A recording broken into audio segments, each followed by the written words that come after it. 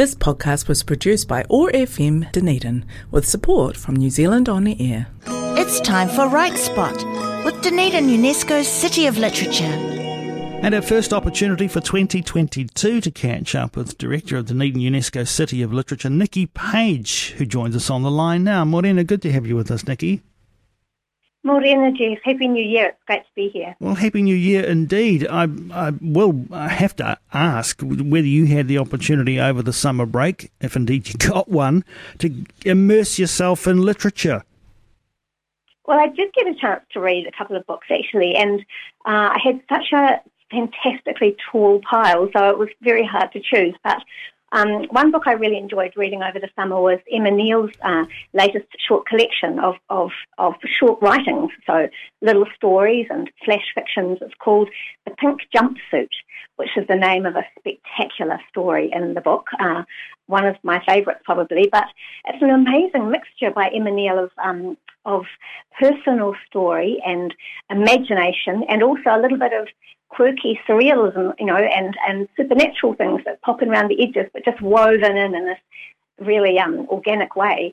It's a really remarkable book and fantastic for dipping in and out of because the pieces are quite little, and as Emma says, it makes it easier in this crazy life we're leading to pick up something and read it and enjoy it and then come back to it later. So she was really drawn to that form at the moment, and I really recommend that. It was a lot of fun to read. Yeah, listeners to the Awesome Morning Show might recall that on our Right Spot prior to Christmas we caught up with Emma Neal about that wonderful book, and if you would like to hear Emma talk about Pink Jumpsuit, you can hop on to OAR FM's website, oar.org.nz, and check out the podcast from there. Actually, I did hear that interview, Jeff. It was a really lovely conversation, so I do recommend that to listeners.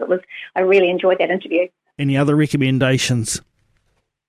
Well, the other one that I particularly enjoyed was a book by Gay Buckingham, Dunedin's Gay Buckingham. It's a children's book called The Kakapo Keeper, and it's a really fantastic book because it's so centred in our local environment, well, sort of Fiordland, Dusky Bay, and also tells the story of a real piece of history so interesting about trying to save the kakapo at that time in the 19th century. So Gay fictionalises the story and makes it into a really fun read for young people, but also young people of all ages, young at heart. And so I really thoroughly enjoyed it. It's a real page-turner.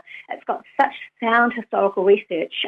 This little character, Andrew, helps to save the birds or works to save the birds, and I won't give the story away. It's really quite exciting, but the challenges of the environment at that time and how they have to set themselves up in the environment really rings true. And Gay's research is woven in such a natural way. And you find, I learnt so much, but without even trying, and couldn't turn the light out. Really, it was a great story and fantastic for young people. Well, there we go. Two very good recommendations for reading in your family.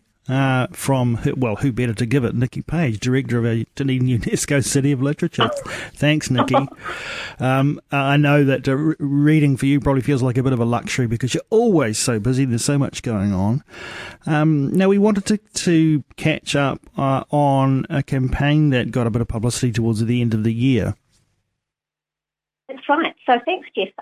At the end of the year, the cities of literature all joined in on this December campaign. And actually, speaking of books, this is a great way to source some local titles for listeners who are interested in reading local books across a huge range of areas, because actually by the end of the campaign, you end up with a great little curated list of incredible new books from the previous year. So lovely books from Dunedin, all curated in this campaign and easy to find online. It's called 17 Books for 17 SDGs. And the story behind it is that the cities of literature tweet a book each day, or more than one in our case, because we're so lucky, a book each day that ties in with one of the SDGs, or the Sustainable Development Goals. So there's many goals across a range of areas, or 17, so equity and education and sustainability and all sorts of and environmental issues, but also just issues of equity and well-being and community. So many of our books tie very easily in with these SDGs.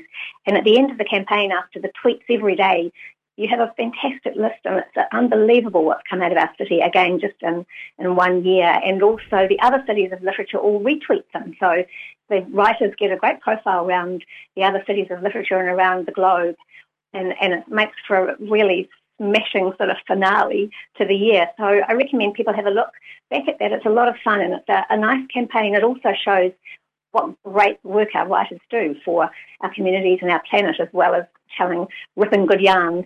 So on what platforms can people pick that up on? Obviously Twitter.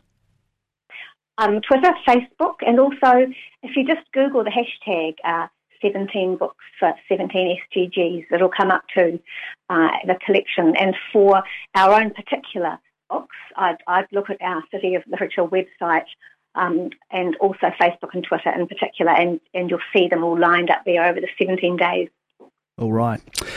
This time of year, we get used to celebrating a rather special person's birthday, don't we? Robbie Burns. And, it's a little bit scary to me because, as each year ticks over, it seems like we're talking about this, only just a few weeks ago. But here we are again, Robbie Burns' birthday about to be celebrated. and of course, the associated competitions that have come along with that.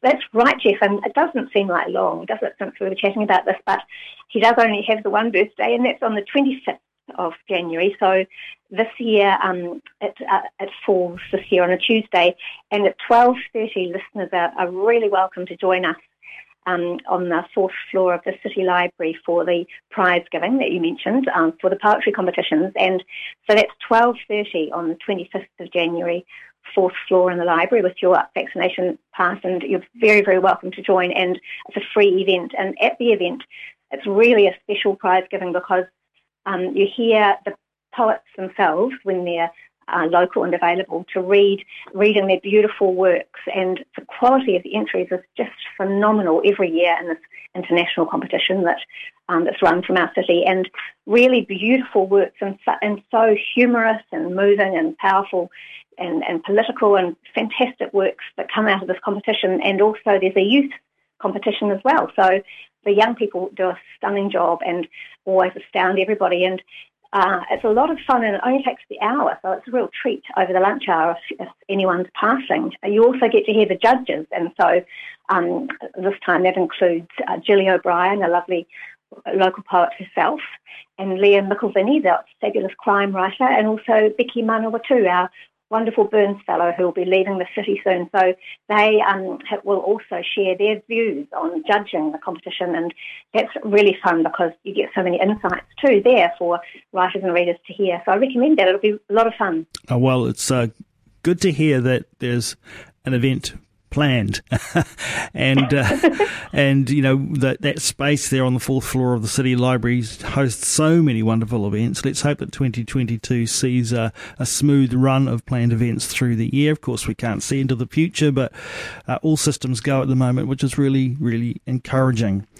Well, that's true, Jeff, and we're just planning madly, and the room is already looking so booked, and the calendar looks so vibrant and exciting, and of course things will only proceed according to COVID levels, but so far so good, and we're just boxing ahead, like you said, with our fingers crossed. Well, there's going to be lots of opportunity to celebrate writing and writers and all sorts of other related creative endeavours through the course of the year, and we look forward to touching base every couple of weeks with you and with the writers that are residing or visiting our city here on The Right Spot. Just before we go, we should probably point people towards your wonderful website, cityofliterature.co.nz. You can stay up to date with all the latest happenings, and that's a good way of doing it. You can follow, of course, the City of Literature on Facebook as well. Nicky, thanks. Just when we're chatting, Jeff, yes, you reminded me with the website. In 2017, the winner of the Robert Burns competition was a Scot, and her name's Lorna Wallace. And if listeners are interested, since we're chatting about Robbie, on the website, Lorna Wallace's piece about Robbie's written about the competition, and she focused her piece, you might remember this, on Donald Trump, and it's such a spectacular piece of poetry. She wrote I must say, not wholly complimentary piece about Donald Trump, and with such amazing use of the Scottish language and such humour, and that was where I first learnt the word wallapa.